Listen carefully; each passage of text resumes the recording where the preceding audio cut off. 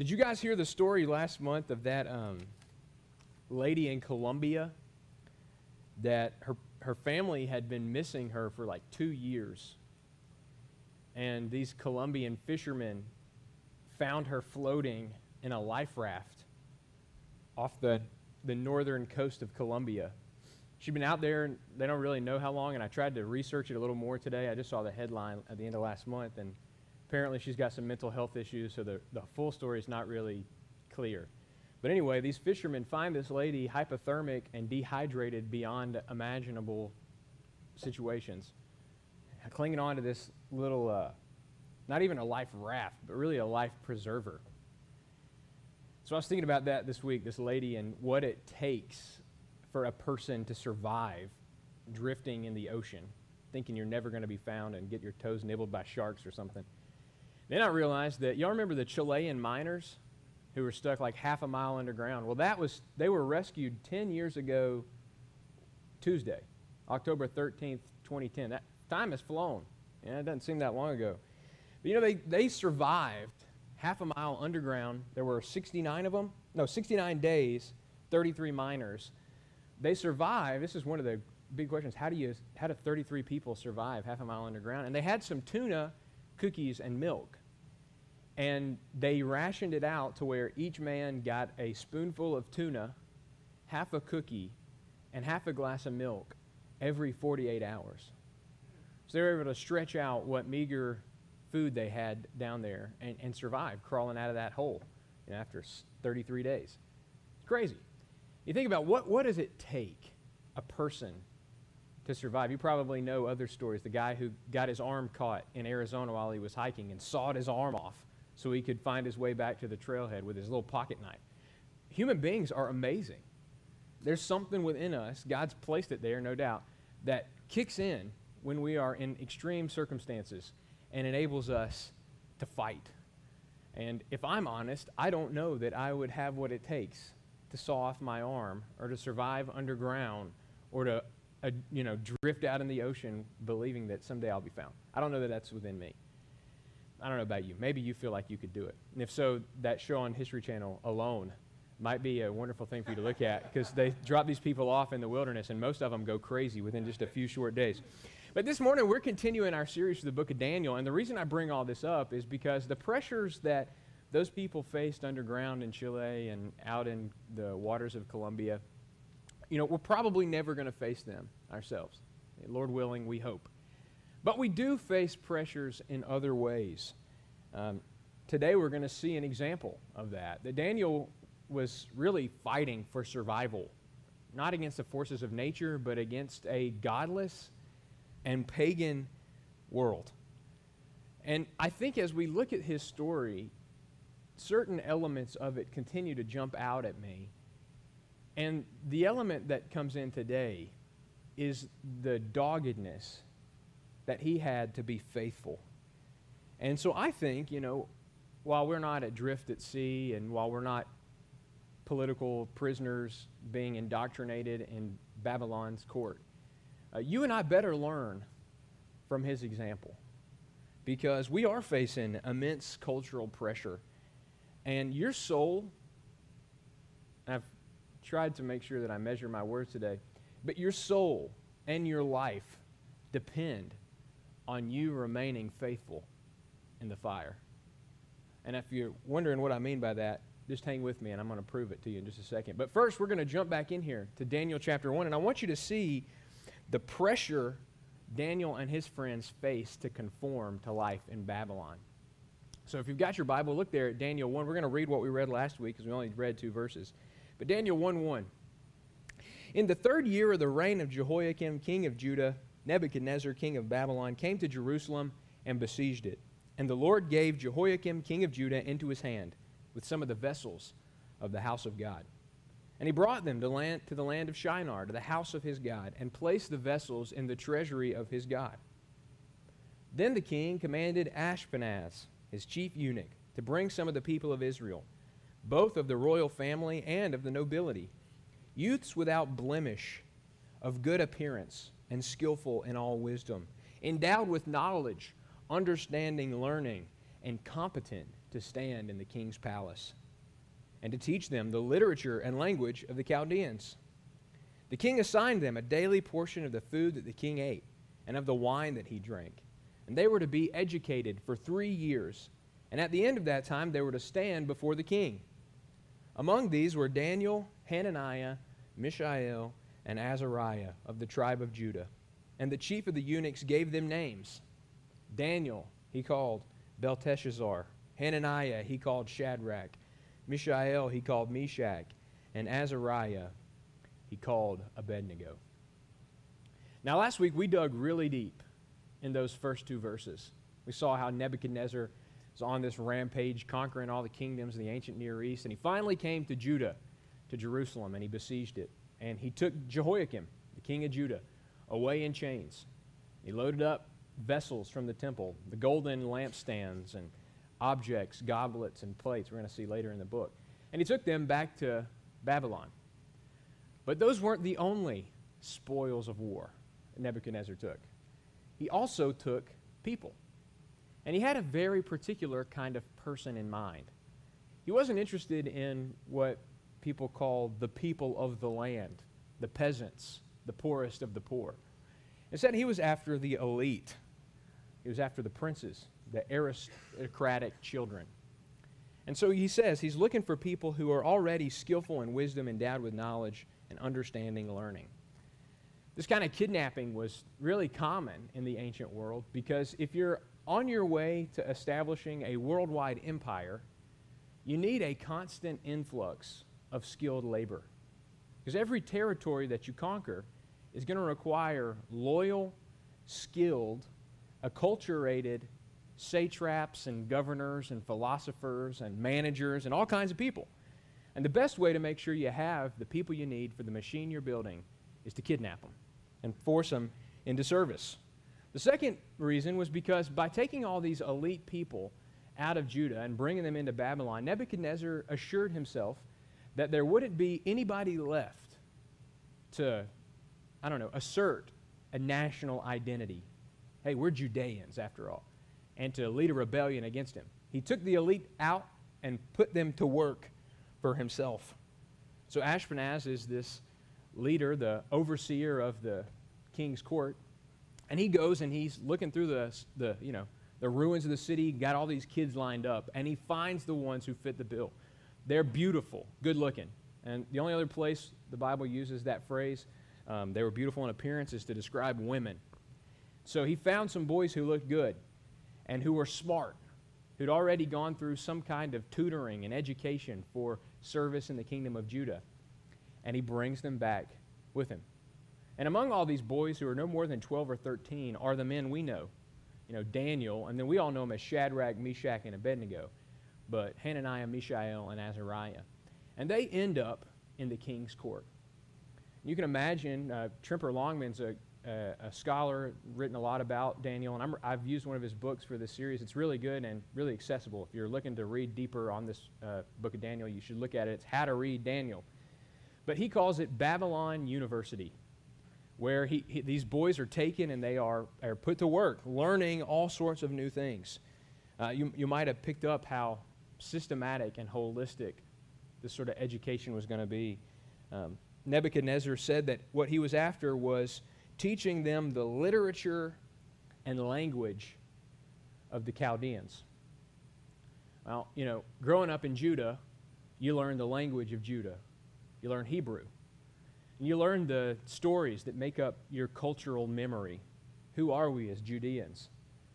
Daniel, Mishael, Hananiah, and Azariah had heard the story of how Yahweh, the God who created the earth, had called Abraham out of Ur, had rescued his people out of Egypt, had given them the promised land through Joshua, established a kingdom in Saul. John called me out. I forgot about Saul last week. But established the kingdom in Saul and then brought it to a high point in David and Solomon. They knew this story. This was their cultural memory. But Nebuchadnezzar was going to re-educate them and enculturate them to a whole new way of seeing the world. Instead of the books of Moses, they'd learn the Enuma Elish, which is the Babylonian creation epic. And maybe you know the Epic of Gilgamesh. These stories about how the world came to be don't hold up the creator God of the Bible, but they hold up Marduk and Bel. And these are the gods who are behind the scenes pulling the strings. These stories are still known to us because they are written on tablets in cuneiform, and they're in museums all around the world. And so these boys would have gone into university to learn these stories and to learn the language they were written in so that they could write stories about their king and about how his gods had helped him to conquer peoples of the world like little kingdom of Judah, to be supervisors, making sure that things come and go as they're supposed to, and to know all the magical arts that make up the Chaldean worldview. I mean, we're going to see this more at the end, but these things are astrology, reading sheep's livers and tea leaves to try to understand what the gods are doing in the world. I mean, what we're talking about here is Nebuchadnezzar taking good little Hebrew boys and turning them into Babylonians, a holistic and systematic re-education and enculturation to prepare them for service in his court. But beyond that, this re-education and enculturation had another effect. It totally disconnected them from who they used to be. It weakened their ties to their God, to their people, to their homeland. And to further weaken that bond, Ashpenaz changes their names. He re-identifies them. You're no longer going to be Daniel, which means God is my judge. Now you're going to be Belteshazzar, which is kind of disputed. What does that mean? Bel is one of the gods in ancient Babylonian religion, but it also means Lord, and Belta is like the divine lady, and so there's a disagreement over what it means. But I come down, it doesn't matter. What happens is Ashpenaz says, hey, God is your judge, well, I'll show you. We're going to rename you after our gods. We're going to totally invert. While Hananiah, Mishael, and Azariah's names were assurances to remind them every day of their life that God was on their side, looking after them, blessing them, providing them, Ashpenaz inverts it. No longer defined by Yahweh. You are defined by our gods. And so this whole re-identification, re-education, enculturation represents a holistic and systematic effort to conform them to their new life in Babylon. And what's surprising to me is that it seems like they pretty much go along with it. Daniel, Hananiah, Mishael, Azariah, they don't get up in arms about a new name or about learning new languages. That's not a big deal to them. But what they can't handle, where they draw the line, is on the food that comes from the king's table. And so that was the pressure to conform. I want you to see next Daniel's determination to resist. Starting in verse 8. Daniel resolved that he would not defile himself with the king's food or with the wine that he drank. Therefore, he asked the chief of the eunuchs to allow him not to defile himself. And God gave Daniel favor and compassion in the sight of the chief of the eunuchs. And the chief of the eunuchs said to Daniel, I fear my lord the king, who assigned your food and your drink. For why should he see that you are in worse condition than the youths who are of your own age? So you would endanger my head with the king. Then Daniel said to the steward, whom the chief of the eunuchs had assigned over Daniel, Hananiah, Mishael, and Azariah, test your servants for 10 days. Let us be given vegetables to eat and water to drink. Then let our appearance and the appearance of the youths who eat the king's food be observed by you, and deal with your servants according to what you see. So he listened to them in this matter, and he tested them for 10 days. So Daniel and these Judean princes decide that some of this re-education and indoctrination is not that big of a deal. They're willing to go along with it, probably, you can imagine, to sort of avoid the kind of punishment and chastisement that's not spelled out for us here in Daniel 1, but you got to know what's happening.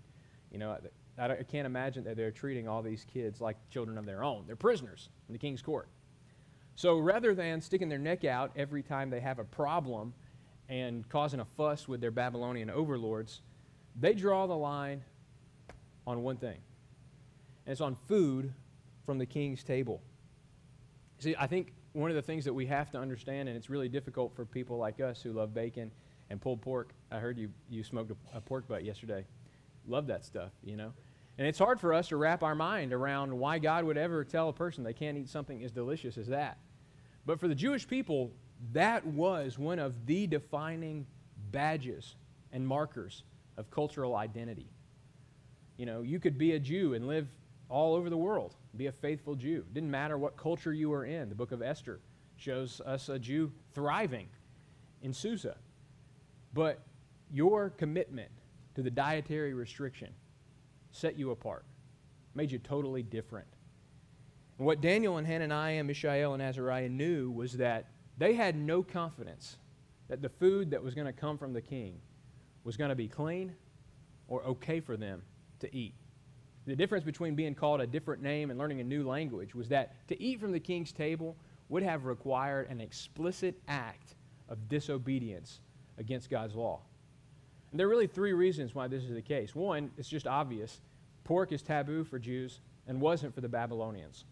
And so they had no expectation that when they got their food, it was going to be clean meat, lamb or goat or cow. You know, they'd had no confidence in that. And so rather than get served a plate and ask the awkward question, hey, what is this, by the way?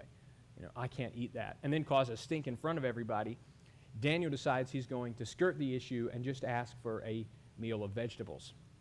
But there's another reason, I think, that Daniel knew that this food wasn't going to be clean, and that's because at least some of the food that would have come from Nebuchadnezzar's table would have been sacrificed in honor of idols. And so for him to partake of this food would have been to join in the worship of some other god. So he couldn't do it. No way. I'm faithful to God. We saw this last week. That's what God's after, is single-minded, wholehearted devotion from his people. You shall have no other gods before me. And for Daniel to take the chance that some kind of food would be on his plate that had been sacrificed to an idol was something he wasn't willing to risk. But I think the major issue here is what it would have represented for him to be taking that food every day. You know, in the ancient world and even today, eating with a person is not just about getting your sustenance, but it means to share and partake in life together. You know, we talk about breaking the bread with someone.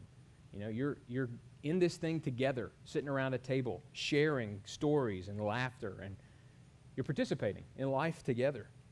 And I think Daniel knew that if he began to eat this food that came every day, rich food, delicious food, wonderful wine, that he would be joining in the idolatrous arrogance of Nebuchadnezzar. He'd be participating in all that his Babylonian empire represented. And we're going to see in the next few weeks, it represents a willful affront toward the God of heaven. And Daniel didn't want to have anything to do with that. And so he decided he was going to go and, ask, hey, can I have vegetables and water instead? And the crazy thing is Ashpenaz says no.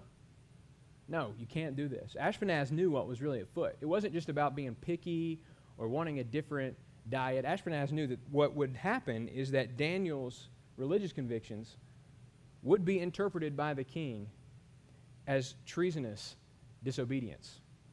This wasn't just about food. This is about Daniel, Hananiah, Mishael, and Azariah becoming a Babylonian, whole cloth, eating the food, speaking the language, drinking the drinks, seeing the world the way Babylonians saw the world. It would have been treason for them not to do it. But apparently God gave Daniel favor.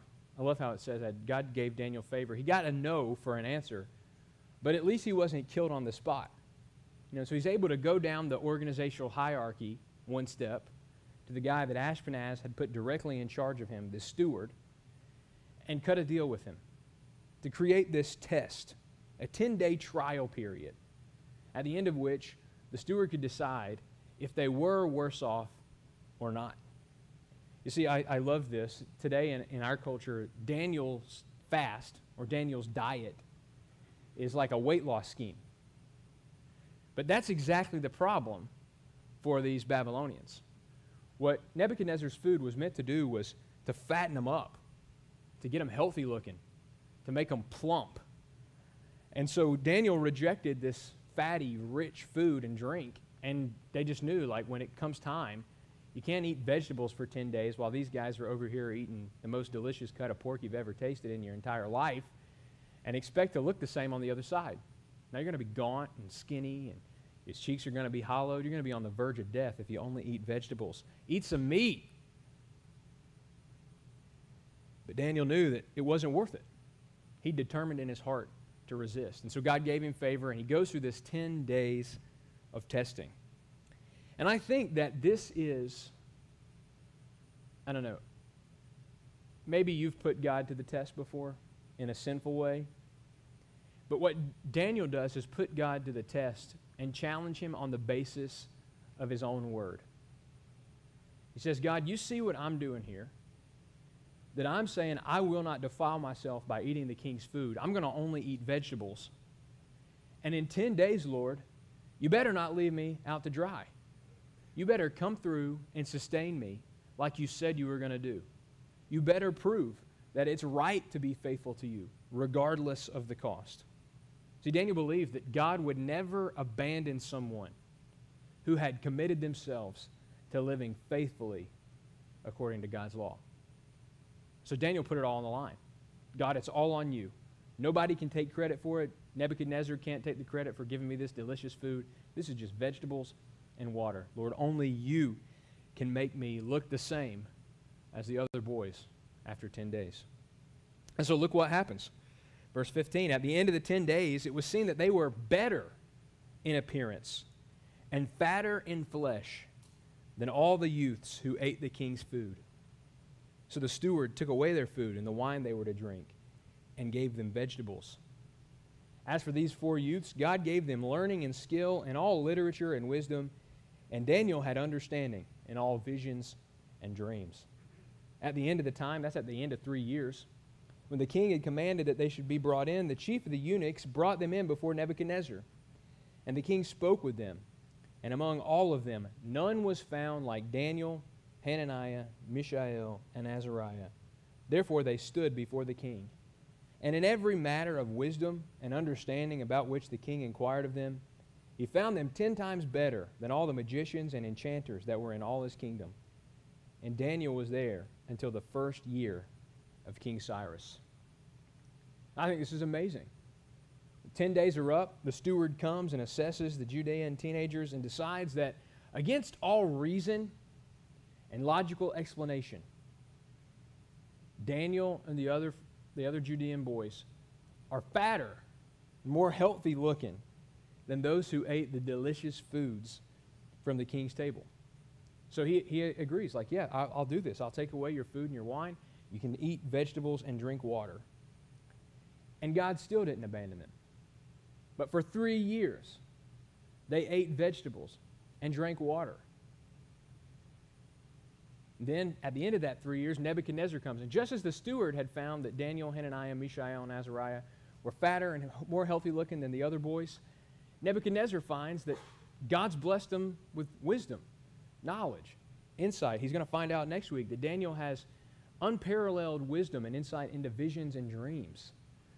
You know, God blessed these boys. And we saw first the pressure to conform to life in Babylon. Second, we saw Daniel's determination to resist. And this is God's blessing of faithfulness. God blessed their faithfulness. See, what happened was even Daniel, Hananiah, Mishael, and Azariah, their simple, small act of faithfulness and obedience put them in a position of humility and dependence on God. And He blessed them. They exceeded all their peers in their understanding, their wisdom. And it's all because they were faithful to Him. Essentially, this is what I think we need to hear from this story. That the God who saw Daniel's faithfulness and blessed him for it also sees you. He sees you. You may not be in the courts of a pagan emperor, but you're facing immense pressure to conform. Everything about you has to change. You need to be re-educated, enculturated, re-identified. You know what I'm talking about. It's not just the political thing. That's what you're thinking I'm talking about. That's not what I'm talking about. I'm talking about the way you think. You know, there is a certain mindset that's present in the world We saw it in the book of Ephesians. It's a mindset of a world opposed to God, arrogantly setting itself up as the true authority, that each one of us has the right and autonomy to do what makes sense and feels right to us. And as a result, the world pressures us to conform, to change our mind about right and wrong, to redefine our theology so that we fit into a pluralistic world, make it more palatable to the people around us. And it's working. You know, our denomination has an organization called Lifeway, publishes books, but they also have a research arm, Lifeway Research. And this summer they did a study of Protestant churchgoers, you know, us, people who go to church. They asked them questions about the Bible. And a quarter of all Protestant churchgoers believe that some biblical truths become obsolete as culture changes. That 25% is not here today. You know what I'm saying? 25% of Protestant church-going good people believe that some things the Bible teaches changes as the culture does. That's what I'm talking about. Pressure to conform. Not just women ought not wear makeup and, you know, earrings or something. I'm talking about worldview stuff. Who made the world? How did he make us? For what purpose are we created? You know, our world tells us that it's right to think that God created us just so we could pursue happiness and pleasure. The Bible says God created us for his own glory, that we'd live for him. So pressure to conform to the world's way of thinking, but also the world's way of living, right? To go about the way of the world means to live according to one's own desires. It means to turn a blind eye to the sinful behaviors happening around us and to even join in if nobody else is watching. And that's how Paul described it in Romans 1:32. He said the sinful person knows God's righteous decree that those who practice such things, and he's just listed a bunch of wicked behaviors, though they know that God's righteous decree says those who practice those things deserve to die, they not only do them, but they give approval to those who practice them. So we find ourselves, even as good Christian people, feeling pressure to, you know, turn a blind eye to what's happening around us, or saying, who am I to judge? What that person wants to do with their life is their own business. And so we're being pressed, and day by day conformed a little bit more, unless we got our minds and our eyes open, to be conformed to the way of the world, to think like the world thinks, to live like the world lives. And, you know, I believe as a 31-year-old man that unless God sends spiritual awakening to our country, or Jesus comes back to judge his enemies, it's going to get worse. So what do? You're not in a pagan court being re-enculturated and educated, re-identified according to Nebuchadnezzar's way. Instead, you're just sort of floating out here in a successful, prosperous, hedonistic culture. What do? We do the same thing Daniel did. You determine in your own heart, you make a resolve, I'm not going to defile myself. I'm not going to get caught up in it. I'm going to be faithful in the fire. And so I think what you need to hear and what you need to be able to say is, I believe God blesses faithfulness. Do you believe that? I believe God blesses faithfulness. Y'all want to say it with me? I believe God blesses faithfulness. Now you believe it. You've said it. You know, you would never lie in a church. You believe God blesses faithfulness. I mean, that was Daniel's whole thing. He knew that, yeah, you know what, I'm putting my neck out here. Saying, I'm not going to do this. I'm not going to eat this king's food. And Ashpenaz has already told me that if at the end of the whole thing I look weak, somebody's hanging for it. Somebody's going to have to pay. But I believe that God is going to bless and honor my unflinching obedience and faithfulness. And on the other end, it's going to be okay. And that's exactly what God did. God blessed Daniel for 10 days, made him look good. And at the end of 3 years, he had strengthened him, had given him wisdom, had given him knowledge, insight into dreams and visions. He'd elevated him into a place of honor. I mean, Daniel's life in Babylon lasts for 70 years. It says he stood in the king's presence until the first day of Cyrus. That's 67 years after Daniel was taken in chains to Babylon. I mean, he lived through successive empires. Nebuchadnezzar dies. His son takes over. The Babylonians are taken over by the Medes. The Medes are conquered by the Persians. And there's Daniel, right there, the king's trusted advisor. You know, people don't last in Washington through successive administrations. And we're supposed to be reasonable and rational. What do you think these ancient people did to advisors to the former king? But Daniel was blessed because he was faithful. So your faithfulness may look different than Daniel's. Not about kosher foods. We praise God for bacon. But it is about doing what pleases him. I mean, Paul put it like this in Romans 12, verse 2. Don't be conformed to this world, but be transformed by the renewal of your mind, so that by testing you may discern what is the will of God, what is good and acceptable and perfect. You want to be faithful? It's not about what you eat. It's about thinking clearly to know what God really wants from you. You. What does God want out of your life? Do you know what God wants from you? He wants you to think clearly, to know what His will is, and then to live it out. It's what Peter said, 1 Peter 1. As obedient children, do not be conformed to the passions of your former ignorance, but as He who called you is holy, you also be holy in your conduct. For as it is written, you shall be holy, as I am holy. The world's constantly pressuring you to conform, your way of thinking, your way of living. But you have to resist. You have to resolve and determine in your heart that you will not be conformed to that way of thinking or that way of living.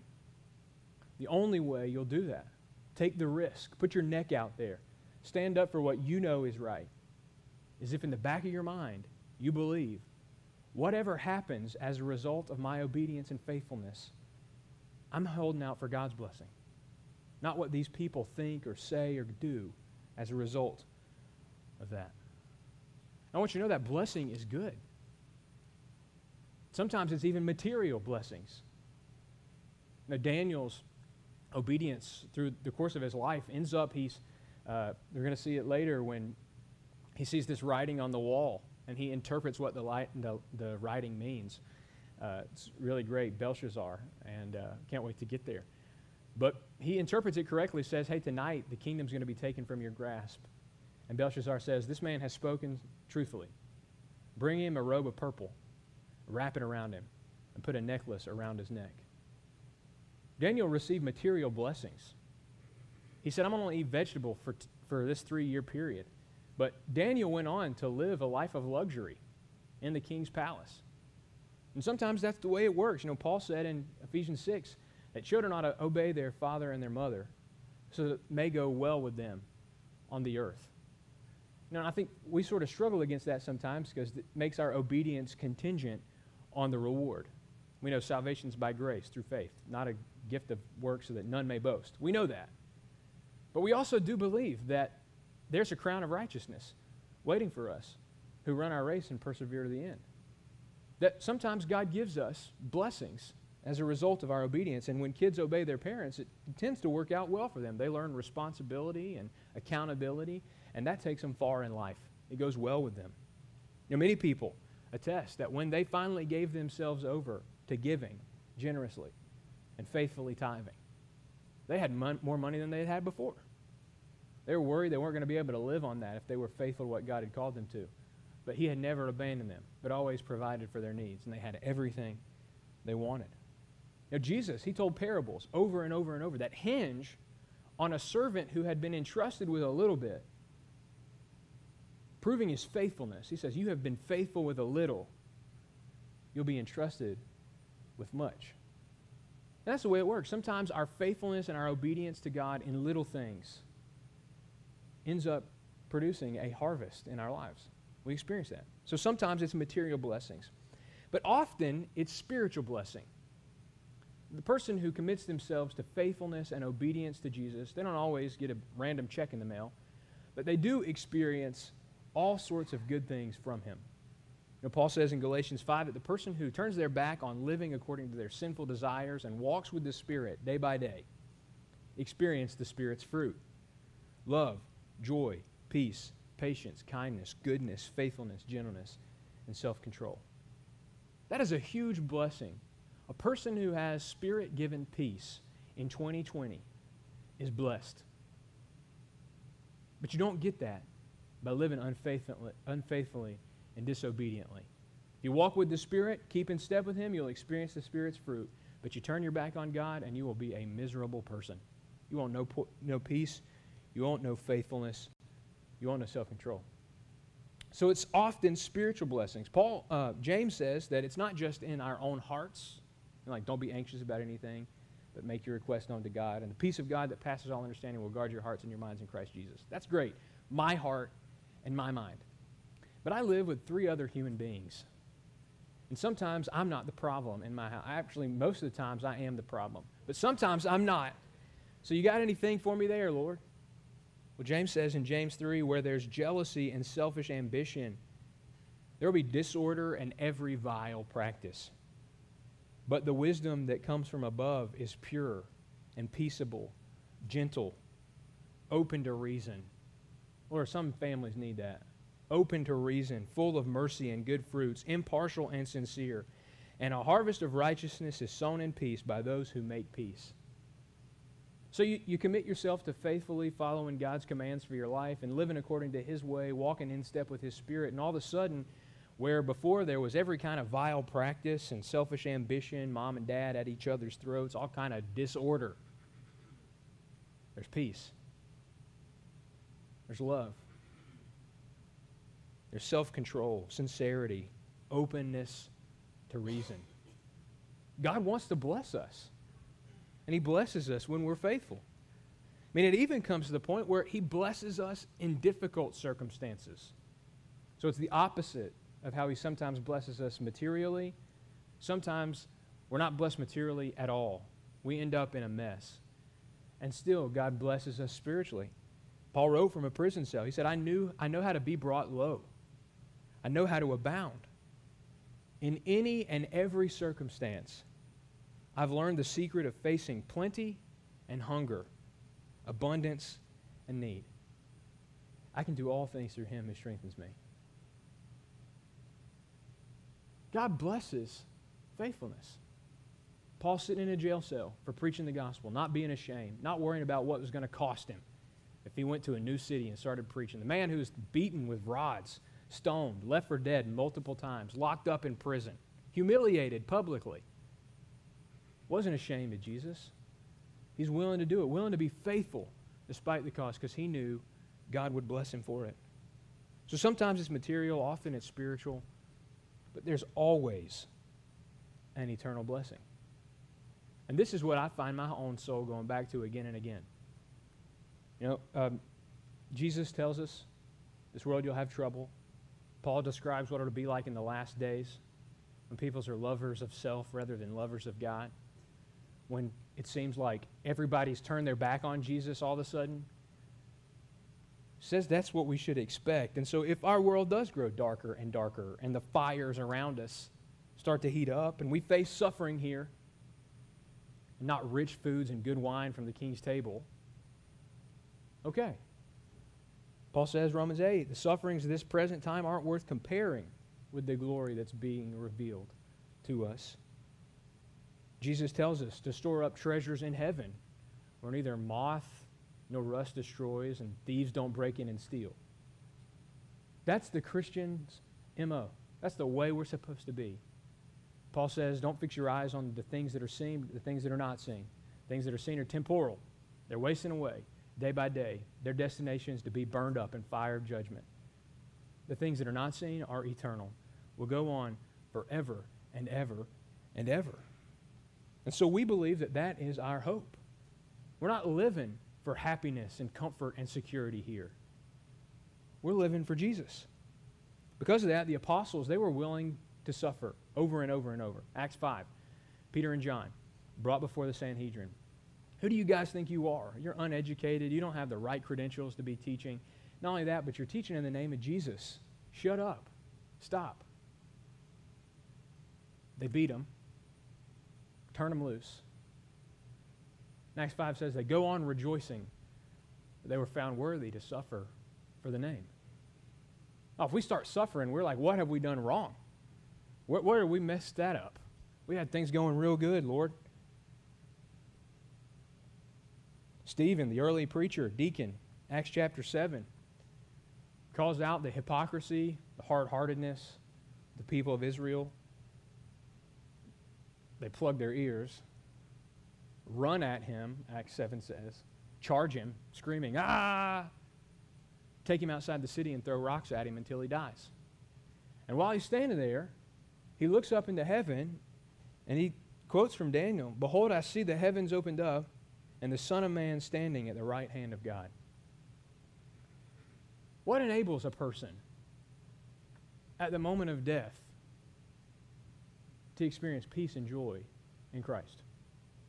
Except the confidence that God blesses faithfulness. And so we have to fix in our mind while things are okay that the blessing God gives to the faithful is worth any more comfort than compromise or conformity could ever give us. It's not worth turning my back on Jesus to avoid an awkward conversation at work. It's not worth turning my back on the God who's been faithful to me just so I don't have to get a little uncomfortable. There's an eternal blessing, Jesus says, stored up for those who endure to the end. For those who are like Joseph in Potiphar's house, who refuse the advances of the world. Say, "Hey, you can have my coat. I'm out of here. Don't want no part of that."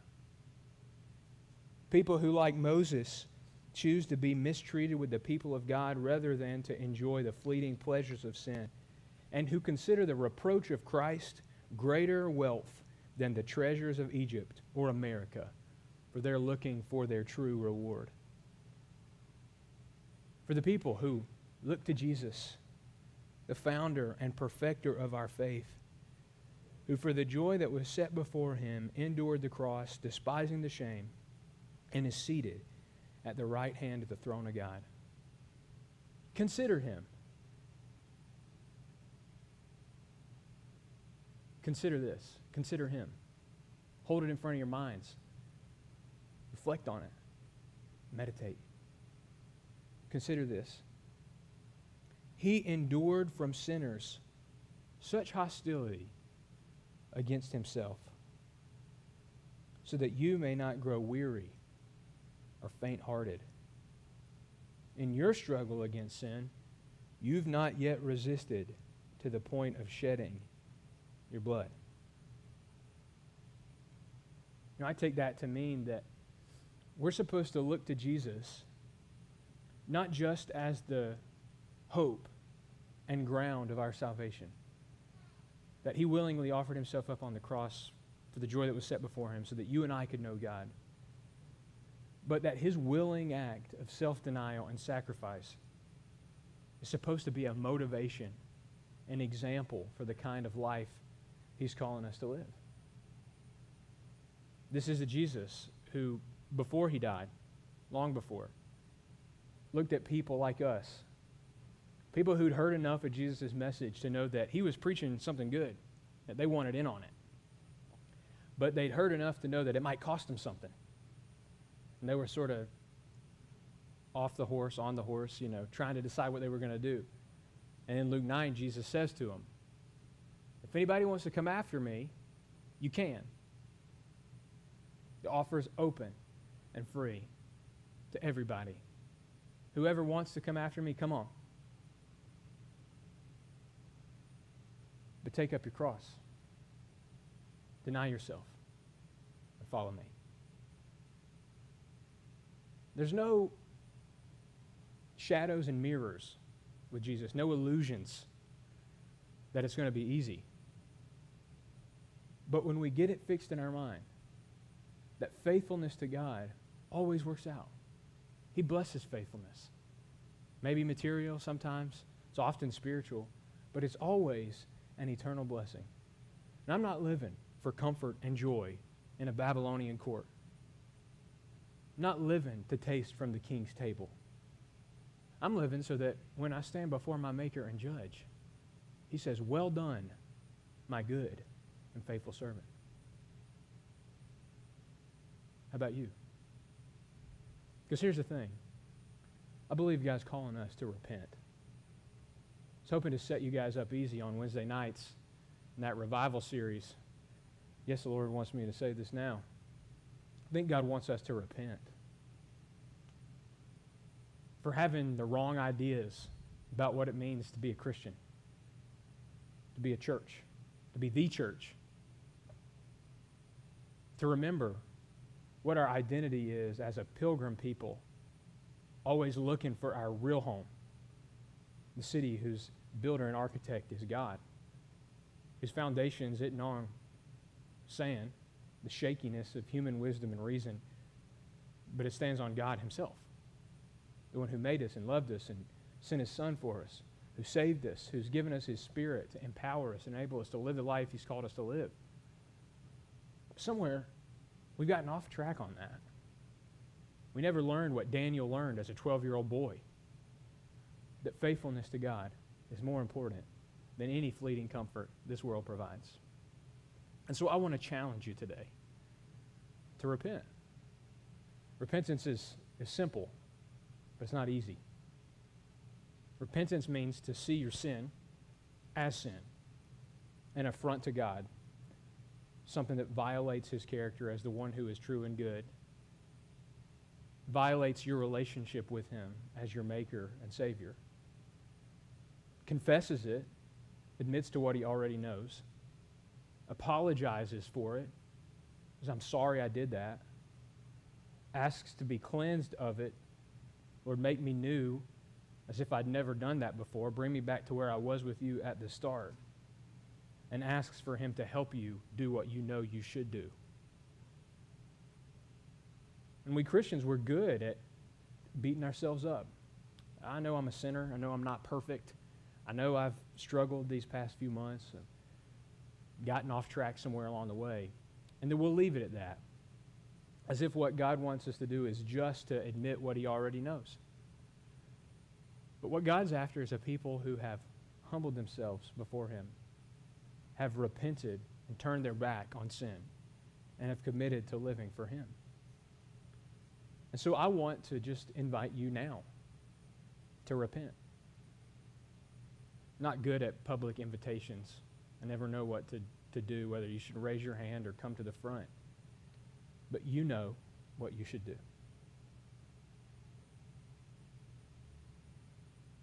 You know what the Spirit's speaking to you in your heart. So I'm going to ask Mike and the band to go ahead and come, and we're going to sing another song. But before we do, just sit here. You guys can come on now, but before we sing, we can sit in the quiet and stillness to search our hearts, to have the Holy Spirit show us and reveal to us where we've been unfaithful, to where we've compromised and conformed. Ask him to help us confess, repent, find cleansing, and commit our way to him. So let's pray now, will you?